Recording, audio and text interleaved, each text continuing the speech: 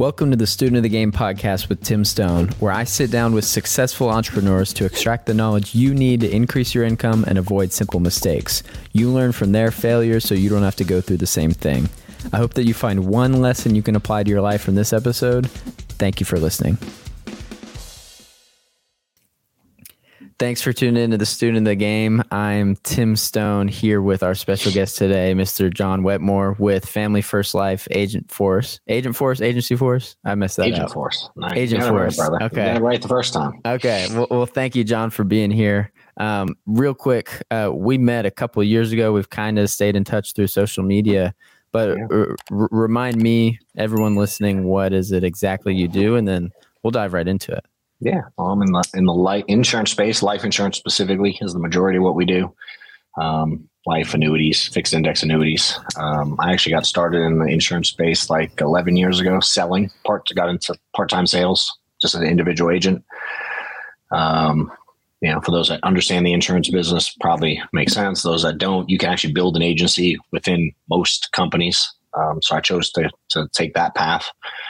So I sold insurance at a really low level at the beginning because I sucked. I quit a couple times early on and then realized I was the problem.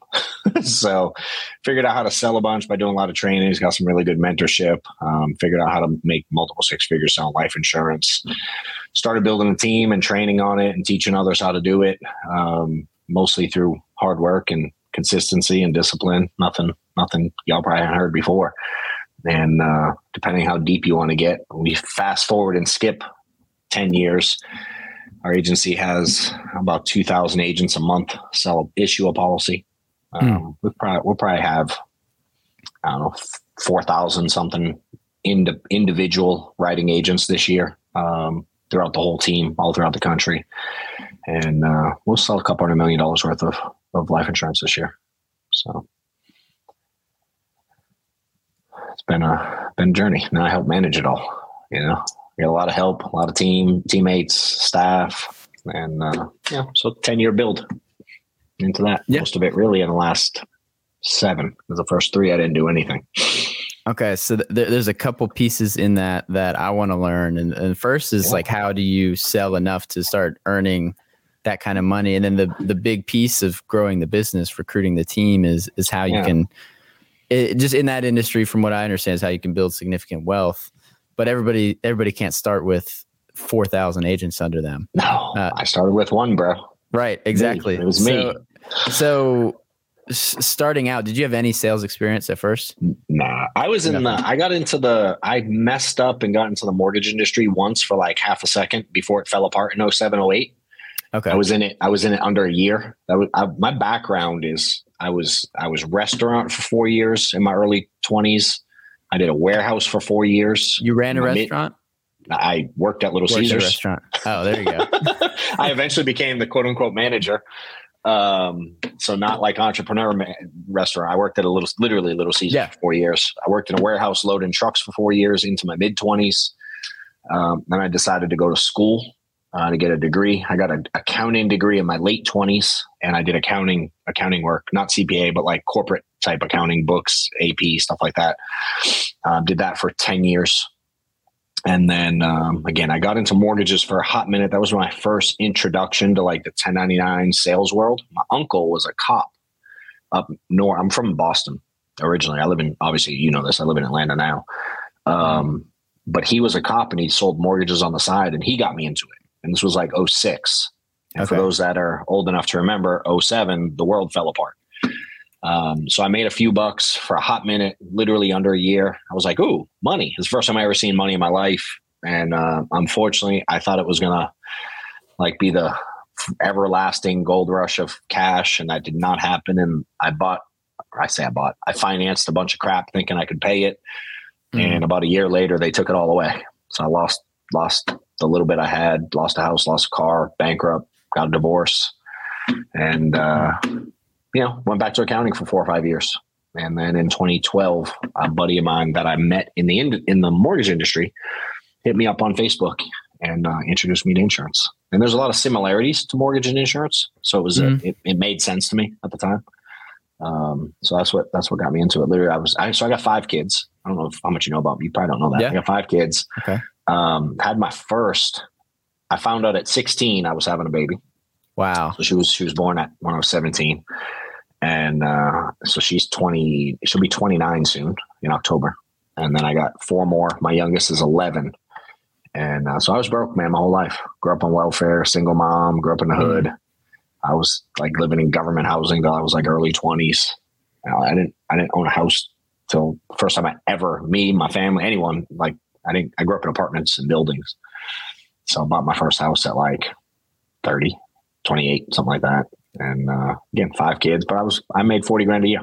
That was before insurance. That was it. I was making 40 grand a year doing accounting work and paycheck to paycheck and, struggling to take care of the kids and everything I needed to take care of. And I was tired of it. And thankfully insurance got introduced, man. And it's changed my world for sure.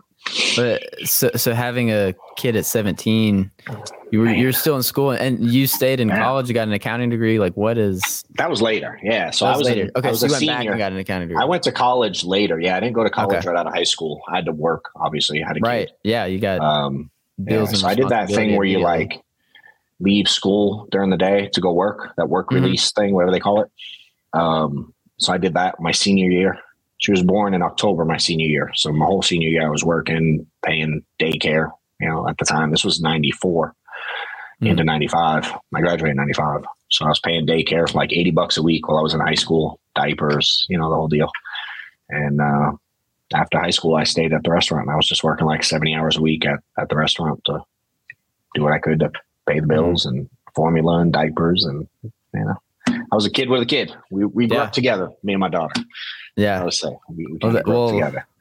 And I'm sure we'll get more into the story, but what do you think would have happened if your friend ever messaged you about an opportunity in insurance? Man, so what's funny is, are they still in the industry? Yeah, he is. They are. He still is. Yeah. Okay. Funny enough, I was looking, I had got kind of, climb my way. I worked for a company local in Atlanta that was like in bankruptcy when they hired me. Mm-hmm. And so I climbed my way up to be their controller. And it was really only because they couldn't afford staff. And they're like, well, you've been here, you're in charge of the books. Mm-hmm. And I was halfway decent at accounting. Again, I don't know taxes or any of that stuff, but again, I'm a spreadsheet nerd. I know numbers and math, and I did okay at it. And funny enough, right when I was kind of at this crossroads of what to do, I actually got offered a job to start as the controller, and the 5-year plan was owned by these brothers in Atlanta. It was this recycling joint. And they hired me on. Their 5-year plan was to within 5 years have me take it over, have someone to take it over. They wanted a 5-year, they were done. And so they wanted to build someone to like run it in the next 5 years. And I got offered the job. I accepted it. And, but I wouldn't have been able to do insurance because that was like, it would have been a huge time. It was a totally different role than what I was used to. My prior like accounting, CEO, president of the company. Yeah, it was going to get there. That was the goal. Yeah. I wasn't hired as that. I was hired as their controller. Mm-hmm. But the goal was literally learn the business inside and out and eventually run it. So they were like, dude, you got to be committed. It's 60, 70 hours. It was like, whereas my prior accounting job was cush. I went in at 7:30 to 4, Monday through Friday. You know what I mean? It was very easy. Just go in, do your stuff, pay the bills, go home. Yep. And this was going to pay me, I think, like 70 or something at the time, whatever it was. And so I took the job because I was excited. But then the insurance thing came up like simultaneously. And I kind of had to pick. And I was like, man. Yeah. And I didn't really want to be in a job. I don't like being told what to do a lot. People, it's secure though. Yeah, man, it was. And I had tried it in the mortgage industry and lost everything. So I was nervous. Again, I'm not a sales background. I'm not sales trained at all. I'm a little bit of like a hustler. My whole life. You know what I mean? I'll sell this, that, or the other thing to make a couple bucks, candy in school, CDs when I was a kid. You got to. Yeah, you got to be. So I've always had a little hustle in me, but I've never been like a sales guy. I don't know sales. But I can push some stuff. Like I'm convincing, I think, persistent. And, yeah. That's all you have to be. I struggled, man. And, my wife and I, like the Friday before I was supposed to start this job, we decided that I was going to give the insurance thing a try because the potential was more, and it wasn't a job and it wasn't commuting and it wasn't 60 hours a week to some boss who I didn't even know. I don't know this guy. He just hired me. I'm like, this could be miserable for all I know. And my personality, I don't do well with like strict, like, follow the rule. I clash a little bit. I've had a lot of jobs in my career. And, so I decided the Friday before I was supposed to start, I sent him a message and I bailed. I'm like, I appreciate the offer, but I've changed my mind. I'm not going to do it. And I decided to take the insurance route, man. So I'd be an accountant somewhere probably.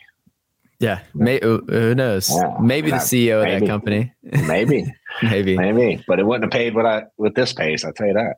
Exactly. No chance. The opportunity kind of to be part of someone else's vision. Cause I'm a little bit familiar with the business is like, in a way you're an entrepreneur, but kind of an intrapreneur.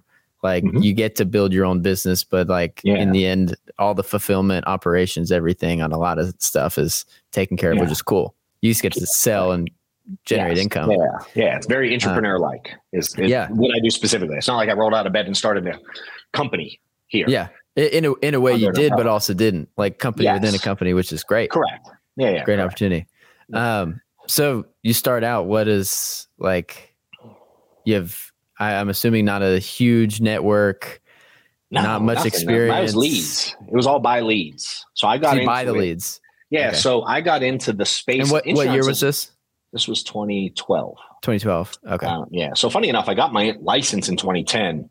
I picked up the phone one time. I called leads for the first time ever.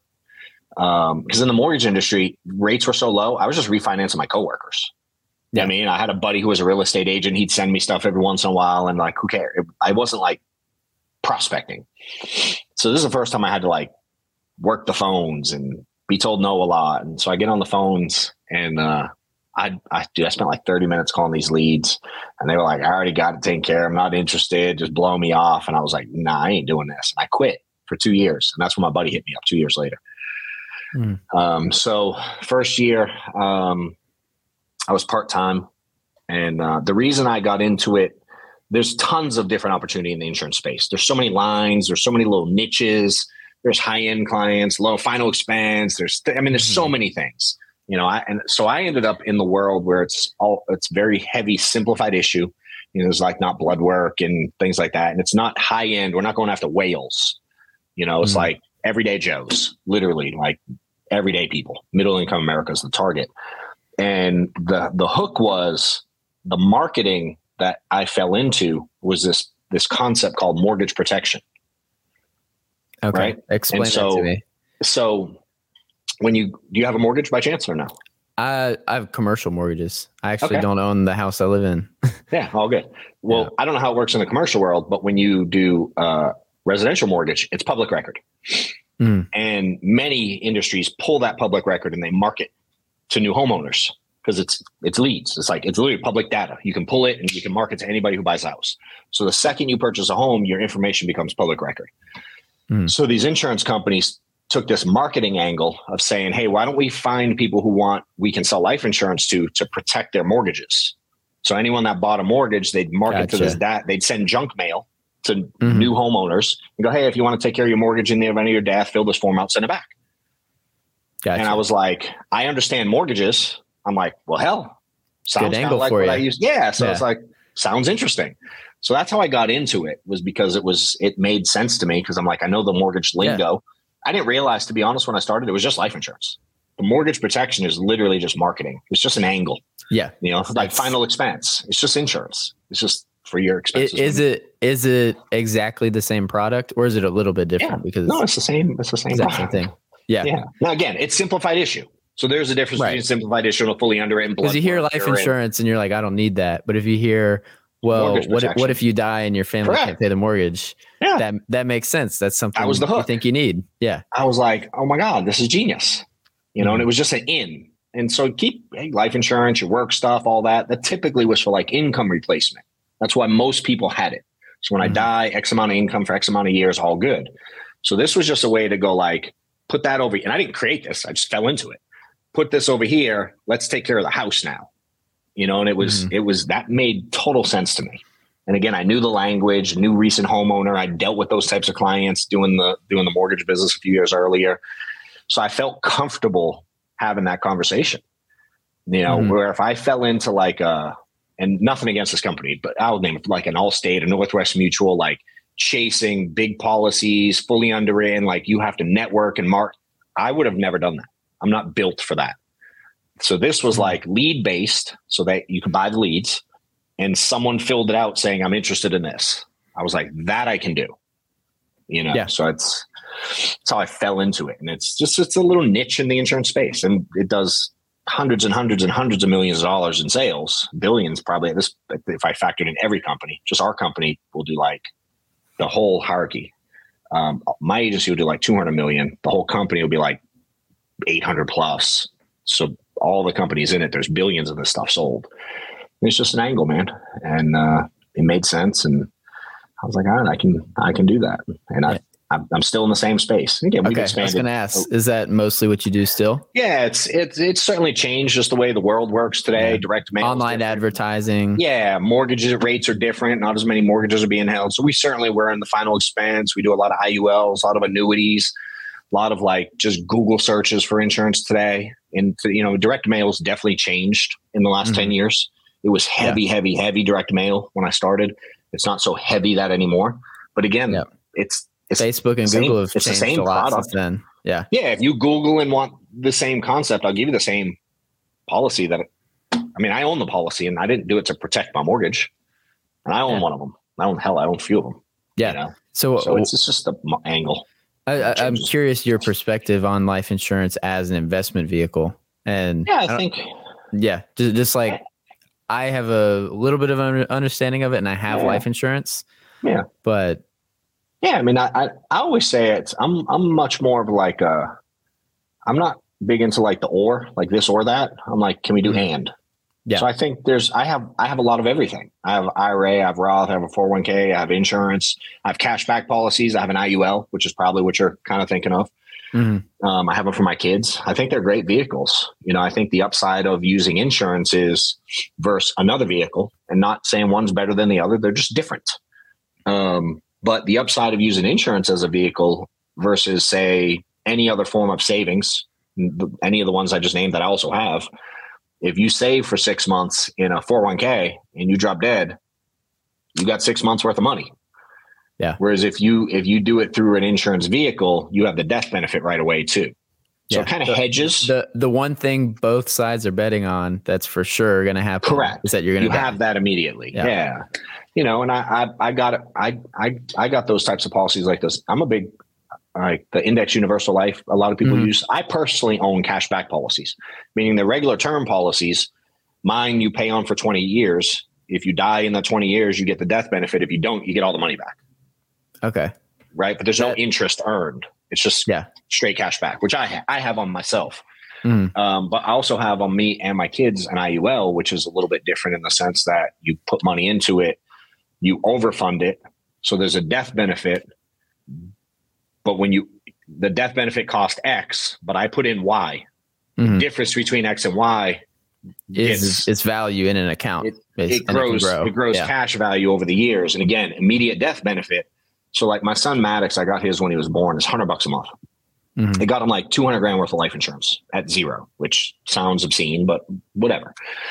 So it's still $100 a month. I'll pay $100 a month on his till you can choose when, but my plan is to have it paid till he's 60. At 60, the cash value and the death benefit will be worth $2 million ish. You don't know exactly, but the projections are, somewhere in the $1.5 million, $2 million range. And then he'll be able to take tax-free withdrawals out 6 figures a year till he dies. And there's still a death benefit. Now, God forbid something happens to him. Again, at zero, he had 200 grand. When he's 20, it'll probably be worth $500,000. So he won't have to worry about qualifying for insurance. He got it as cheap as he's ever going to get it. And I just get to hand it off and go, here you go, dude. Life is good. Here's your insurance. Eventually he'll take it over and start paying it. But for $100 when you're born, like he ain't going to get insurance cheaper than that ever. Yeah. And again, more importantly, insurance is really bought with your age and your health. You can have all the money you want. If you're too old or too sick, you ain't getting it. Right. You He know, could so be 2 years old and you find out he's sick. correct. Yeah. So I like the idea of locking something in also. So I think it's a good vehicle. I definitely don't think it's the only vehicle people should use, but I think it's a really damn good one. Yeah. You know? And you always hear it's become pretty popular to talk about on social media, but you always hear about all the cool kids are doing it now. It's the build, be your own bank and all that. 100%. And it works. Yeah. I mean, hell, the wealthy do it. Insurance companies are built this way. Big corporations have insurance companies built into wealth is built through insurance for sure. That's why they're valued at. They're some of the most valuable companies on the planet. You never hear about insurance companies going out of business. No, man. They know what they're doing. Yeah. You know? So in your industry and what you do, what I'm really curious about is like, what does it take to make $1 million? That's a personal goal of mine this year is to make $1 million. So I'm wanting to learn from a lot of people on like, what does it take? Because I believe a lot of the skills translates to different industries. 100%. I make a lot of my money in real estate, but I'm also in different financial services, taxes, accounting, all that stuff. Got it. And I think a lot of the skills translate. So I want to know what you've learned over this, building your team, doing a ton of sales, tons of phone calls. Like what do you think it takes to do that? Yeah, I think there's certainly universal principles to success. They're pretty common. You know, I'm probably ain't going to say anything that you haven't heard before, but in this industry, I've done it. And if someone's in this industry, I can tell you what in this industry to specifically do to make more money. But the concepts are no different, man. It's working hard, being consistent, disciplined. And I had to really learn people at a high level. Communication skills were super important because I was not good at that at the beginning. I was a terrible communicator. How did you get better at that? I didn't have a choice, dude, because enough people told me I was the problem. You know, when I would complain about clients not buying or agents quitting or whatever, it was very common for them to be like, well, dude, you did treat them like crap, or you did say this, you know what I mean? There was frustration a lot. There was like, especially early on with clients, I would like, when I got objections, I didn't know how to handle it. So I would like kind of more of an argumentative standpoint, and we would butt heads a lot, you know, and I would go back to guys that were trying to teach me this. And I'm like, well, they said this. And I'm like, what'd you say? I'm like, some wise ass comment about, you know what I mean? Like, I'd be like, I didn't know how to do it right. I didn't understand the level of control you can have in a conversation through questions and kind of your body language and not showing emotion when something doesn't go the way you expect it. And I had to kind of learn all that stuff. And thank God I had good people teaching me along the way. I had some really good mentors along the way. You know, when you work hard, man, a lot of people will help. I've learned, which I like. So I'd love to see you implement it too. Yeah, for sure. I think that's the best thing you can do for someone that's willing to teach you is like the biggest compliment you can do is execute it. Yeah. You know? So I fortunately had that. I'd always worked hard my whole life. So that was the easy part. When I realized, at the beginning of insurance, I thought I had to be really phenomenal at insurance.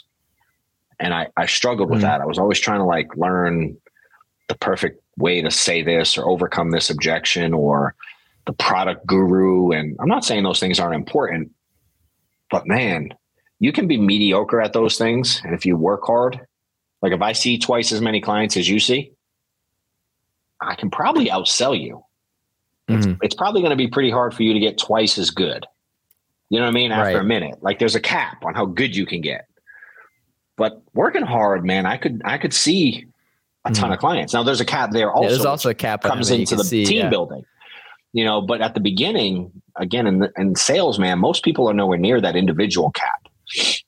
So my strategy became, let me outwork folks. Right. And you just get more reps in. I became a big fan. I'm like a do more. I have this like concept or this theory of like do more now and get better later. You know, where most people want to get better before they do a bunch. They want to get really good before they start. And I'm like, no, let me just do a bunch of it. And by default, I'll get good. You know, so I started seeing a lot of clients. I would see like 30, I would schedule to try to see like 30 people a week. In our space, you definitely get blown off a bunch. It's the insurance guy. They definitely blow you off. So if I could see, I don't know, 2/3 of them, it'd be great.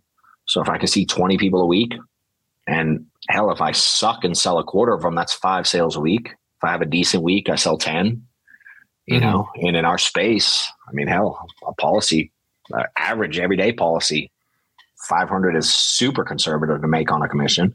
$1,000 is pretty reasonable to make on an average policy. It's nothing earth shattering. Yeah. So if I can do that, you know, 4, 5, 6, 8, 10 times a week, you know what I mean? And certainly things fall off in the insurance space. You know what I mean? People cancel. Yeah, people cancel. Yeah, but you know, so we have individuals. To answer your question about the $1 million, I never made $1 million selling individually in 1 year by myself, but people do. The most I made was I was like a little over 400. I did like 460 in sales, and certainly some fell off, but you know, about 460 grand ish. After all was said and done, is the highest I made in individual sales. But like our top guys now, there's guys that do over $1 million a year in individual sales. Now they work their face off. Yeah. Do the math. $1,000, what's $1 million, about 80 grand, 20 grand a week. Yeah. Right. So 20 apps a week. I mean, again, 5 days a week. It's you got 4 apps a day, 50, 60 appointments to get that. Yeah, I'm sure. Yeah. They're running 50, 60, 70 appointments a week. They work like animals. You know, that's not for everybody. And I don't think it's the best long-term solution, but you can certainly do it. You know, for me, I wanted to have a good balance of, and again, I come from making 40 grand, dude. So yeah, 400 is pretty nice. Yeah. I'm like, whatever. Life is 10 years of work in a year. You know, and that took me 3 years to get there. I didn't do that. I didn't walk into this thing killing it. You know, first year I made like 60 grand. Second year I made like 120 or 140 or something like that. And then third year is where the third year is where I was like, oh, dang. Because I started putting in way more reps. Yeah. And then the reps, were you getting a lot of referrals at that point, or? Dude, I was really bad at referrals, to be honest. Yeah. I fell into like, let me just buy a bunch of leads and go see a bunch of people.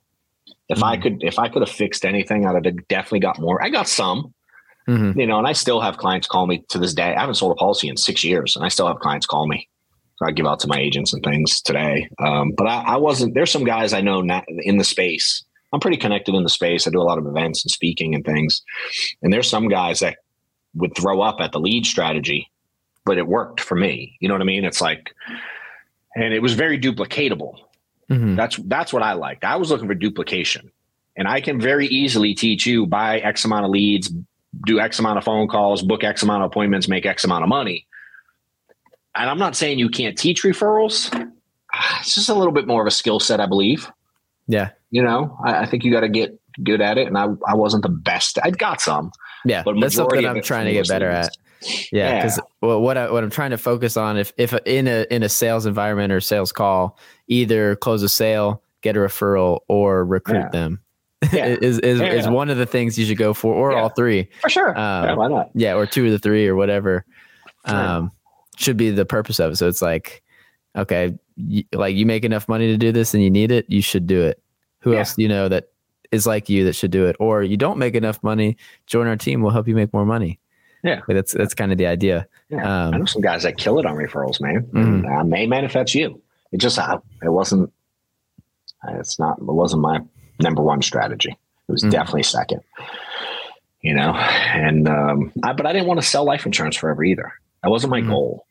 You know, my goal to sell life insurance, certainly at the beginning, was to make money, to change my family situation. I mean, we were in a very, very bad spot financially when I started. Had a lot of debt. You know, my kids couldn't do anything ever. Like, I had to say no a lot. You know, 5 kids ain't cheap. Right. You know, so I wanted to get out of that situation first. And then mortgages work the same way in that you can sell a loan and get paid, but I could hire you to sell, especially when I did it. There was all the regulation wasn't in place. So to become a mortgage broker in 2006 when I did it was stupid easy. Yeah. Which is why 2008 happened. Correct. And to be a loan officer, there was no light. You could just roll out of bed and be like, I'm a loan officer today. It was the same thing to get a mortgage. What I've heard, I was like 7 years old at the time, but I've heard you walk in and you hand out like TikToks, dude. Yeah. Yes. So, but in that space, I became a broker because it cost $100 and there was literally no exam. It was so easy then. But the place I was working for took half the money. So if I made a sale, they took 50%, gave me 50%. I was like, this is dumb. Well, let me look into this. You know, I found if for a little application to the state of Georgia, you become a broker, you make 100%. Now you got to figure out the software and all that stuff. But I was like, okay, that was easy. And then what I did is I went and got the broker's license, and then the other loan officers that I learned the business with, they put us in this little school, and there was like 5 or 10 of them that I kind of got to know that were all getting paid 50% too. I was like, yeah, I'll pay you 75%. Mm-hmm. And I just took 25. Yeah. So that's how I got, fairly quick after I got into the mortgage industry, I realized you could do that. So I had like 6 or 8 or 10 people on and off. And the dude who got me into insurance was one of them. Hired him off Craigslist to sell mortgages. So I would sell my own and I'd make the whole commission. They would sell theirs and I'd make 25% of it. So at one point I had a little office and I had a couple handfuls of people selling. And again, it did well for literally like 9 months. So when it rolled into insurance works the same way, where I can sell insurance and make the commission. Great. But I could, as you probably know, I could hire you and your commission's here, mine's here. I just make the difference when you sell. It works identical to mortgages in theory. So that was a big moment that clicked for me too. When he explained it, I was like, oh, I can build again. So when I came into it right off the rip, my goal was to find people that were in the mortgage industry and bring them into the insurance industry and just help them, teach them how to do it. And because the insurance industry works where if I'm responsible for this much volume, they'll pay me this much. If you do this much volume, they pay you this much. Mm-hmm. So if I get a few people, my volume goes up, they pay me more and they pay you what you get down here. So I live in the spread world. You know, so my goal was to bring people from the mortgage industry and recruit them and bring them over. So that's how I started recruiting. Those people I knew from the mortgage days. And, then I really learned how it all works. And I'm like, there's real money in this thing. Mm-hmm. If I make 10%, again, you make $1,000, I make $100 and it doesn't come out of your money. The insurance company's paying it. So I was just like, how many of those can I get? And when I started selling at a high level, man, and making multiple 6 figures selling, it became really attractive to people. It became really easy to recruit and teach people how to do it. And I just showed them what I did. You know what I mean? Here's the phone script. Here's how you go into the house. Here's the product. Here's the leads. Do that. And I lived on that spread. And to get to the million, it happened pretty quick. 15, it was like whatever it was, 4 something. 16 was the first year I really started to get a team. My income almost doubled that year. And then in 17, it doubled again. And that's the first year I went over $1 million was 17. And we probably had the beginning of 17. That's actually when I hired Amanda, my staff. She's been with me 6 years now. I hired her in the summer of 17. And we probably had 40, 45 agents at that time. And I got over 7 and I stopped selling that year too. So that 40 something agents on, 10, 15, 20% override, they call it in this world. I mean, that led to well over $1 million. I had expenses. I got an office. I paid staff. You start having expenses there, but I netted over $1 million for the first time in 17. Yeah. With 40 agents. Yeah. So then at that game, it's building the business, recruiting, finding people. And the important piece is finding people that are going to sell, of course, because they have to sell, but also people who are going to sell and build their own team. Yeah, that was ideal. Part of it, right? No one makes money if you don't sell. So hiring people does nothing here. It's not one of those gigs. We don't sell anything. There's no product. There's no sugar or whatever. You know what I mean? It's just it's a real job. Yeah. If you don't go sell life insurance, no one's getting paid. Yeah. So I had to start choosing who to sell because they're all 1099. I can't make you do anything, but at the same time, I decided I was 1099 too. And I know how to make several hundred grand selling. So I was like, if you don't want to do these things, I'm out. I'm looking for the person who wants to work hard, who wants to change their family's life like I did, who wants to be coachable like I was. And it was cool watching the guys that helped me do this live through seeing my family change. They were damn more excited than I was, and I was like, man, I want to give that to other people. That became fun. When I was recruiting at the beginning, it was straight for the money. And I didn't grow that well. It was like, come in, sell, just go sell. To be honest, I didn't really give a crap. I didn't take time with people. But when I realized what it did for me, I was like, I really want to teach people to feel this. Yeah. And I started. How do you get those conversations with people that are like really going to perform on the team? It's really going to change their life. Yeah. I mean, be clear. The majority don't. Mm-hmm. Yeah. I mean, it's expected. 80-20 rule, bro. It's like 99%. Yeah. Yeah. I mean, it's not, most don't most say they will do it, so I had to get, I had to one, be really transparent. 2,000 on any given month that are going to sell an insurance policy. That's a big number. Yeah. Yeah. And we, and again, by the end of the year, we'll probably have 6,000 unique writers and only 2,000 a month. So hell, 2/3 of them quit before they even start, really, just because most people don't have what it takes when they get told. We get told no a lot, but it is what it is, but the yeses pay really well. Yeah.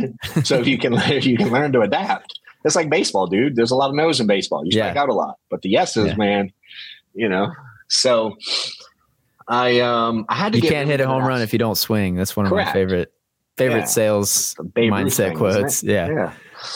I had a Jordan one. I still have it out there, but I had it over my desk where I dialed every day for years. And it was like, I don't know the exact numbers. It's out there, but it was like Jordan made X number of shots, but he missed this many shots. And you know what I mean? It goes through all his misses. Yeah. And it's like, but that's why all the games he lost, everything. Yeah. Yeah. But I had to, this took a while, man. This took a while for me to figure out with independent people, because I learned everybody would take the money. Who would say no? You want to get rich? Yeah. You're going to work hard? Yeah. You're going to do training? Yeah. They all say yes. So I got yes to death at the beginning. And then I realized like people's actions don't align with their words a lot. So I had to get really good at kind of setting expectations. I had to set boundaries in a sense. Because again, in my world, they don't have to work with me. You're telling you go work anywhere you want. 1099, independent agents, don't matter. Same as real estate. You can go work at Keller Williams or ABC Real Estate. It doesn't matter. But at the same time, one day I'm like, yo, I'm 1099 too. And I don't have to hire these fools. So I became really particular about who I was going to work with. And it took me a long time to realize these few things. But what it boiled down to me was I needed people to be, number one, coachable. Number two, do the things you say you're going to do. And number three, if you can't do those things, communicate with me. Because those are the three things that annoyed the crap out of me. If you weren't coachable, I got frustrated. If you didn't do what you said you would, it would annoy me. So I learned those three barriers were the most important to me. So if you're coachable, amen. If you do what you say you're going to do, amen. Where I used to be like, you have to run a zillion appointments a minute. But if I didn't do a good job figuring out who you were, you may not want that. You may not want to make $1 million. You may not want to sacrifice. I don't know. I didn't ask that. But if I'm asked, so I had to really get really good at asking people, like figuring out where they were at in life, where they wanted to go, and most importantly, what they were willing to sacrifice in that middle to get there. Because you and I might be in the same spot. We might want to get to the same spot. But if you're willing to sacrifice more than I am, the likelihood of you getting there first is really high. You know what I mean? Like if you're willing to miss stuff to get there, and I'm not willing to miss anything or work nights or weekends, you're probably going to beat me there. So that became really important in figuring out who I was, as me really, again, getting you to say where you were at, getting you to say what you wanted, and getting you to say what you were willing to sacrifice. So that meant I had to ask really good questions, and I had to actually give a crap about you, to be curious and understand you and know your family situation and kids and spouse. Is there sports? Are you involved? Are you not? Is it every other weekend? Are you a single mom, single dad? Like, what's the dynamic? I had to figure that stuff out. And then once I understood that, I could give someone a game plan based on what you said you want. All right, you say you want this. Here's how I see it working. You got to run this many leads, this many appointments, this many days. Can you do this? You're going to say yes or no. You say yes, and then don't do it. I'm like, dude, I'm just going to be clear. If you say you're going to do it and don't, after a few times, I'm definitely quitting you before you quit me. Is that fair? And people would say yes. Because I'm like, again, if you go to the gym and you're like, I want to get muscles, but you don't show up to training when he tells you to train, eventually the trainer's going to stop taking you. And I had to have that. But at the same time, keep patience and understand this is hard. And I gotta spend time with people and be willing to teach them. And, there has to be this balance where we both have to work together. And that's hard to find with a stranger, man. Yeah. So is this a conversation on the front end? Or? Yeah. I'm on the interview. Yeah. That's those questions. 100%. Yeah. So that's a pretty good filter for someone who's just going to be the right fit. Yeah. So now they join the team. Are you coaching the team? Are you leading especially them? Early. Early, it was one-on-one. I mean, I touched every agent that came in at the beginning because I was all there was. Mm-hmm. And were they coming into the office in person, or what? Was it most over the nationwide? phone? I had an office. So certainly if they were local, and to be clear, when I say I had it at the beginning, I own the office now, but at the time it was another dude's office, the guy who mentored me, and I just rented a little office in his space, like literally a single office at the time. Now I own several like buildings, but so I would, if people were local, I would get them to come in there because they could see us dialing, they could see us booking appointments. A lot of things happen virtually now and through Zoom and things like that. But at the time we had trainings in the office. If they were remote, we'd put a camera up and they could watch it remotely. We had phone calls throughout the week, a little training call, Wednesday night training call, and eventually went to Zoom and, and then throughout the week, but there was a lot of one-on-one stuff throughout the week when you dealt with stuff, meaning you try to book an appointment and you get told to F off, you're probably going to call me and go like, hey, what do I say here? I don't make you wait till next Monday when we have the training to answer that. If you miss a sale or you're sitting with Bob and Mary and something comes up and you don't know how to handle it, they called me, and the ones that did well would call, and the ones that didn't, they would just go home and pout and not call. And I'd be like, what happened? They said, no. Didn't you call me? Well, I didn't. I didn't know if I should call, or I knew you were busy, or some excuse. Yeah. And I'm like, remember the coachable part? I told you to call me. If you're not going to be coachable, I'm out. And if you're busy, you won't answer the phone, but you'll answer if you can. I wouldn't have hired you if I was going to, you know what I mean? I had a rule. I had a cool rule, and I learned it from the guy who mentored me. It was his rule. I just stole it. To where if you were sitting with a client and you needed help at the moment, you call back to back. And that was like a signal. Yeah. Because if I'm with a client, I may not answer on the first try, but if you call twice, that means I'm sitting with the client and I need help right now. I'd pick up no matter where I was. And now if you called twice and you weren't with a client because you knew it was going to make me answer, that rule didn't apply to you. Messed up. Yeah. You ruined the rule, but it was that for a lot of years, man. It was all of 14. I started dinking around with recruiting. 15, it really started to take off. 15, 16, 17, 18, 19, man, I was one-on-one a lot. And fortunately within that group, obviously the goal for me was to find other guys or girls who thought similar and also wanted to build a team. And then it became not only teaching people to sell, it became teaching you, for instance, how to manage your crew, how I communicate with them, how I set up trainings, how I get them started. Because if I can only, again, same thing. I can only talk to so many agents in a day. Right. I'm one guy. With a team that big, how do you facilitate training, management? Yeah. Now we have, honestly, it's easier now. It's easier now than ever. Honestly, it was way harder with 40 agents, like 20x harder with 40 agents than it is with a couple thousand, for sure. Yeah. It's not even in the ballpark. What does it look like? I'd imagine there's a ton of leaders within the company. Yeah, 100%. A lot of that. Dude, some of them are freaking 20x smarter than me now. I'm like, yo, he's good. Go to his training. He's way better. I got him to a point, and then you let people shine. Some people, I'm really good at some things, and those guys are really good at other things. And now we work together with a lot of things.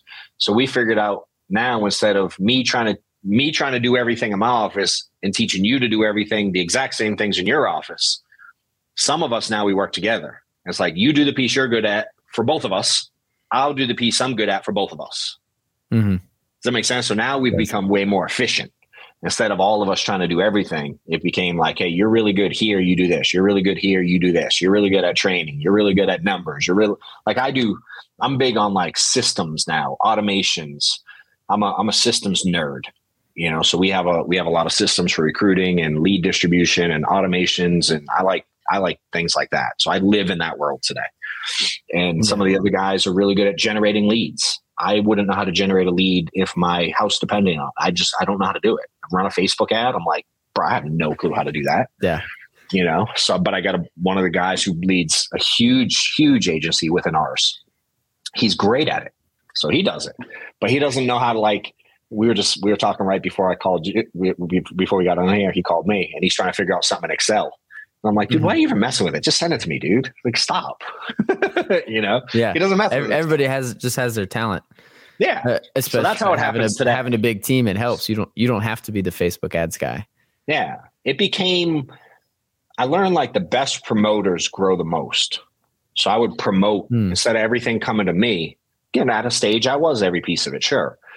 But high level, there was trainings provided by the company. So I'd promote the trainings. If you were doing a training on whatever, I'd push people to you. I'd be like, yo, he's freaking really good at this training. You should jump on this. It's at this time. And I'd hype you up to get people excited. And people believe in people who believe in other people. I mean, if I believe in you, they believe in me. It's really weird. So me getting excited about you is way better than me getting excited about myself in the eyes of others. You know, so we learned how to do that really well. And again, we have a lot of people in their early 20s printing money in this space now. Yeah, so it's really easy to just go like, yo, go look at this. Look at this kid. He's making X. He's doing this. And, you know, they do a lot of recruiting efforts. That's pretty good. Pretty good piece to show. Yeah. So what does recruiting usually look like? Like, how does someone come across your opportunity and end up on your team? Yeah. Typically? I mean, we do, it's a lot of ways now. And again, we have hundreds of people that are recruiting at this stage. We probably have like full-time recruiters on the team. No, not on payroll. They're like, I teach them 1099. They want to build an agency at all different levels. Yeah. You know, but that's what they're doing full time. Yeah. And they have staff, you know, again, I don't have a ton of staff on my payroll, but I teach a bunch of people how to have a couple staff. So within the whole agency, there's hundreds of staff. I just don't have to pay them all. The other, you know what I mean? Some other people are paying them direct. But there's a couple hundred guys that are trying to some level to build some type of agency. So all different levels, you know, so a majority come in because of how many people are doing it at this stage. But for me individually, even today, we run ads different places. The Facebook ads I was telling you about, we certainly run ads on all social, and they come in and we have like an automation where they distribute to like, if you say you want to recruit and you're on my team, but you're not at a stage where you like want to run your own ads or whatever, we just put you on a lead on a recruiting lead program. And they come in and we have an automation that spits them out to different people, round robin. So if we get 10 in and go to 10 different guys, one. So we have a ton of people on that, just literally cold market recruiting. And then like you mentioned earlier, from a cold market, we're certainly at some point, sometimes early, sometimes later, going to figure out like, who else do you know? Do you know what everybody else looking? Are you in the space? Do you know someone from another company? Like, we're definitely going to try to get the warm market of the people coming on board as well. And then, you know, just the size and scale of things we've done today. I get a ton of people off social. I mean, I get a fair amount of following, and people hit me up in my DMs and things like, hey, I see your stuff so I put out videos every day. You know, I don't know how good they are, but I put one every day. Yeah. Every day, man, we post. Quantity helps. Yeah. You know, so we're out there a lot. So a lot of it's, again, through my social is fairly regular, and then cold market. And again, at scale, we just teach a lot of people how to do it, whether you want to be, and you can make good money with, you don't have to have 2,000 people. I mean, I would make good money with 10, 20 people. You know, well, we heard what the 40 did. Yeah. You know, you don't need an army necessarily. Now, to get 40 stay, buckle the hell up. You ain't hiring 40 and keep a 40. Not in this space. I mean, no chance. You know, I went through, hundreds and hundreds and hundreds and hundreds, probably thousands to get the 40. You know what I mean? Like, people apply, people quit. To be honest, dude, most people who go like, yeah, I want to do it, hell, the majority won't even go get their license. They quit before they even get that far. Yeah, dude. And that doesn't take long. You can do that in under a week or a little over a week. Yeah. I mean, if you're going slow, you can get it in a week and a half. Yeah. You know, we've had a couple maniacs finish in a day or two. Wow. Yeah. I got mine in 10 days. I was like doing it at night after work. It wasn't rushed, you know? Yeah. Because most people start part-time. A good amount do. Yeah, for sure. I think the younger it's getting, this is turning into like the young dude's business. It is. Yeah. I mean, there's the average age at our company now is 30, bro. And I definitely drag it the other way. I'm 46 now. You know, this is not like the old dude's industry anymore. There's a ton of people. And again, I was fortunate enough to have our agency acquired. So we were purchased, and I'm a managing partner of the company now and run it.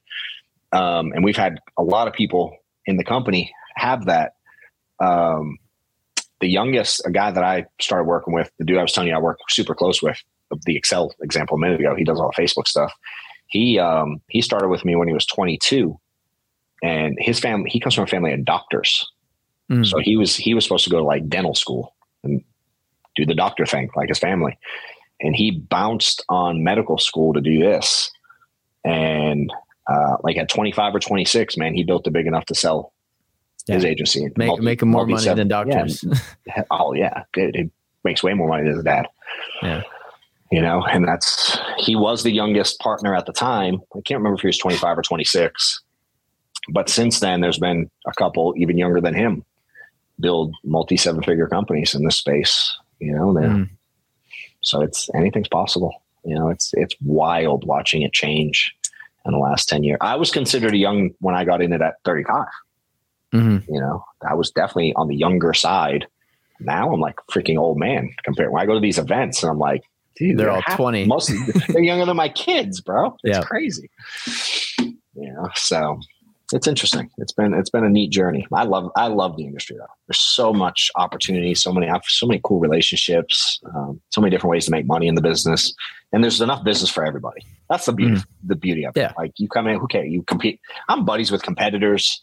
I do a lot of events where it's people from different companies and I know them and we talk. It's just, who cares, dude? It's the insurance. There's so many people out there. The same, like we're in the tax business and it's like, we'll collaborate with other people in the tax business because there's 300 million taxpayers in the country. Yeah. There's plenty. It's fine. Yeah. Yeah. You would be okay. And to have a very big accounting firm would be only in the thousands. Like 10,000 would be a massive accounting firm. Yeah.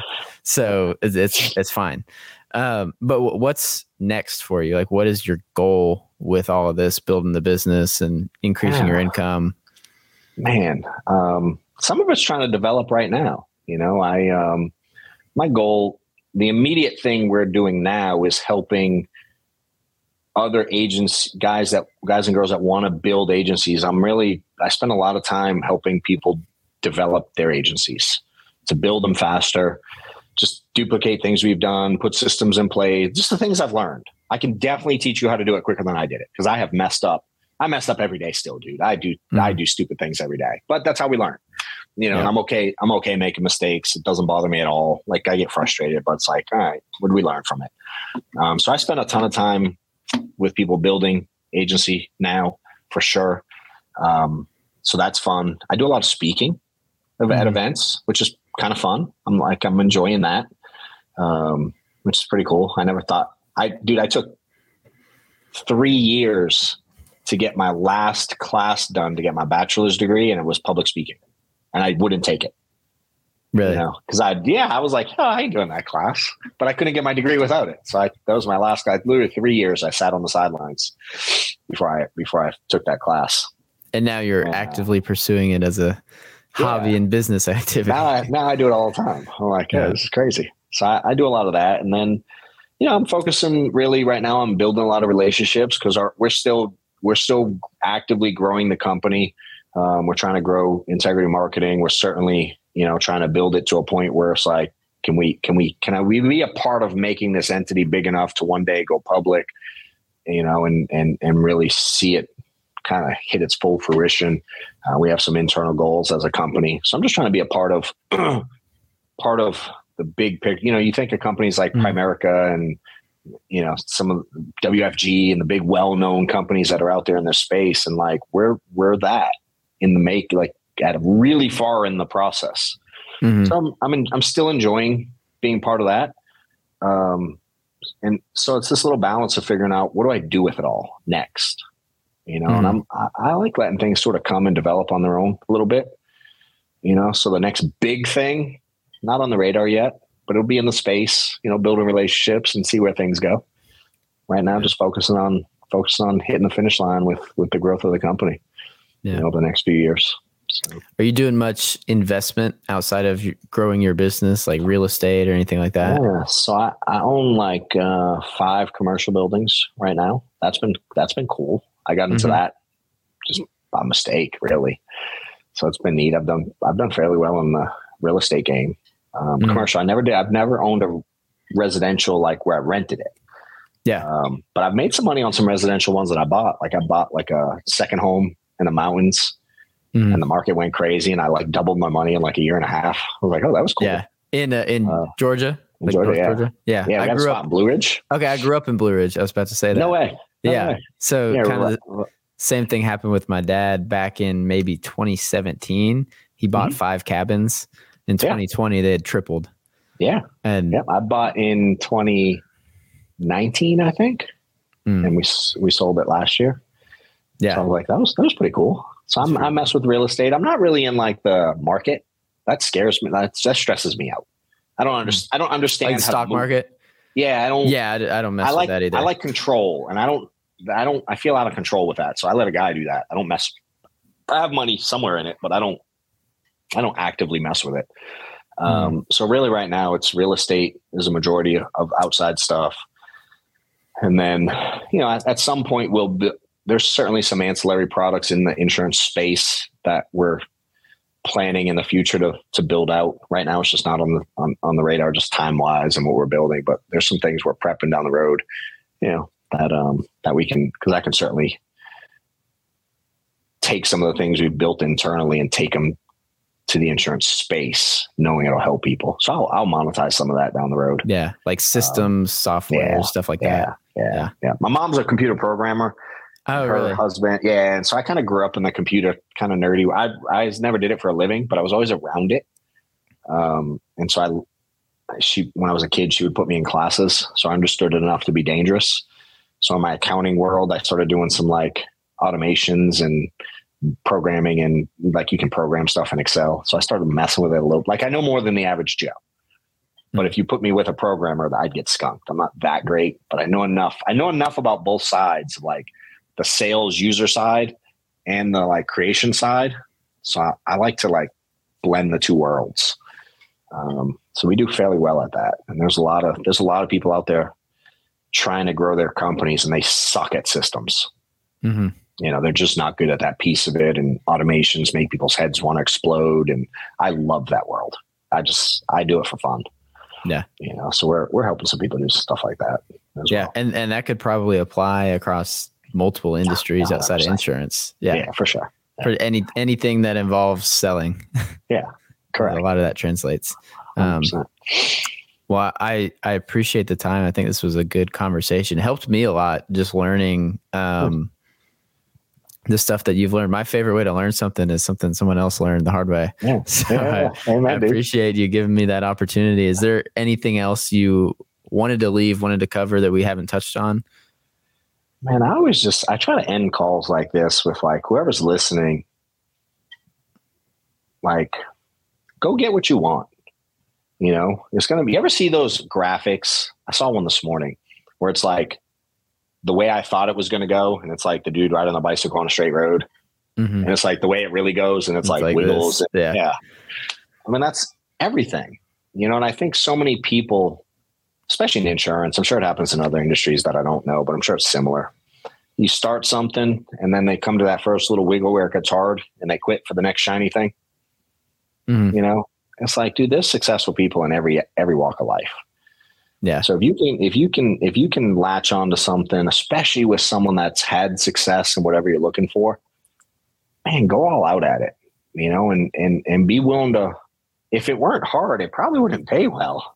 That's what I've learned. Like, yeah, it's hard. If it were easy, it would pay like crap. If anybody could just walk in and do it with no effort, like, would it really be worth anything? I look at this and I wish more people would look at regular life this way. Sport. Do you follow sports? You a sports guy? Yeah, follow it a little bit. I don't watch sports as much as I used to. But. Me either, but enough to know that there's a draft in about every sports there is, right? And they have a draft and they're looking for something in particular. There's 1 million people that can catch a football. In fact, there's 1 million people that can catch football really damn good. Yeah, but if the Patriots already have those positions filled, they're not looking. Correct. Someone else is. If they are, you got to outwork someone to take that position. You know what I'm saying? It's like, but can you imagine if insurance or tax, the real estate, the things you do, imagine if we had a draft and we only put the people that put forth the effort that's required to make the NFL, for instance, the equivalent of, and typically they're looking for the intangible things in those worlds. Again, how many people can catch a football or throw? Who cares? It's like, how well do they look at, like, how well they perform under pressure? How well they handle themselves in the off season. Do they work out in the off season? How they handle when they get a bad call? What's their mental state? Do they go clubbing on the weekends? How do they treat their family? Like, they look at all these intangible things as definitely the last, like, here's what's going to differentiate the two people. It's very rare, like, the football ability is like the final straw. You got two guys that are equally good. They're looking at the little intangibles, you know? And so with this, I try to be like phenomenal at those little intangibles and the little things. And when it gets hard, how do I handle it? You know, and I really look at this thing like, maybe there's not an official draft in business, but I feel like there is. The marketplace determines it. 100%. Yeah. You know, so if whatever it is you want to get into, if there were a draft in your industry, would you get picked? You know, and I try to go at life every day trying to be like a top round draft pick in whatever I do, you know? So I think that takes hard work, and nobody's confused on what it takes to do that in the sports world. In fact, there's probably a lot of people who are going to listen to this, and they probably get mad at the athletes they watch on TV when they don't put in the effort that they, as the viewer, expects. You know what I'm saying? Like, we get mad at the athletes when they're out partying and they have a crappy game on Sunday. It's like, do you look at yourself that way? Do you hold yourself as accountable as you expect others, especially when they're entertaining or servicing us? You know, think about the level of expectations we have of someone when we go to a restaurant to eat. And you order your steak medium well and they bring it medium rare. Or you have sweet tea and they bring unsweet tea. And your expectation is they should get it right 100% of the time, or I'm mad. Do you have that same level of expectation of yourself, the way you're performing in your current career, whatever you're chasing currently? You know, and I try to keep that in mind every day. And then I'm like, I'm also a big fan of, like, why not me? So, like, why not you? If I can have success, so can you. Yeah. You know, if you can have success, so can they. I don't think we're that special. I know I outworked a lot of people. I quit when it got hard and didn't hold themselves to a higher standard. And I'm not perfect, dude. I'm a train wreck in a lot of ways. But I try to outperform the average Joe and, you know, continue to get better every day. And, you know, I think those of you that want it out there, go get it. Like, why not? You can do it. Like, why not? It ain't going to happen tomorrow. Probably not. You know, but when you look back, man, like, I can't pick the day where I, like, knew I was really good at this. I don't know like on this day that happened. But when I look back, I'm like, I remember being really bad and really new, like it was yesterday. These 11 years have flown by, but going through it, I can remember, you know, a Tuesday in 2014, man, where I had to pull over on the side of the road and wanted to cry and quit. I remember how long that damn day took. I remember missing, you know, 8 sales in a row one day and like, what am I doing? I remember that damn day. You know, and making it through those days, when you look back, man, it flies by, you know? So just expect it, you know? And if you want something, go get it. And I'm a big, like, why not you? And so hopefully someone watching, it triggers something. And one day they look back and go, I remember that day. Those two didn't even we don't even really know each other. We know of each other. We see each other on social, but we prepped for this zero, to be clear. Zero prep. No planning. So, you know, this goal is help you guys and whoever's watching, you know, hopefully we're a piece of that journey for you, but go out and get yours. Yeah. Thank you. Where can people get in touch with you if they want to hear more? And yeah, I'm on social, johnwetmore.com, so you'll probably put it up, but Wetmre. People always spell my last name wrong. And then when I spell it, they're like, oh, just like it sounds. I'm like, yes. Yeah. But I'm on Instagram and Facebook every day. My team posts stuff to the other platforms, but me personally, I check Instagram. It's John Wetmore 347, and Facebook. I think you just look up your name. But if you go to johnwetmore.com, there's links to all my socials. I'm not that hard to find. So yeah, hit me up there. If I can help with anything, more than happy to. All right. Well, I appreciate it. If you're still listening at this point, I appreciate you, and we'll see you on the next one. My dude.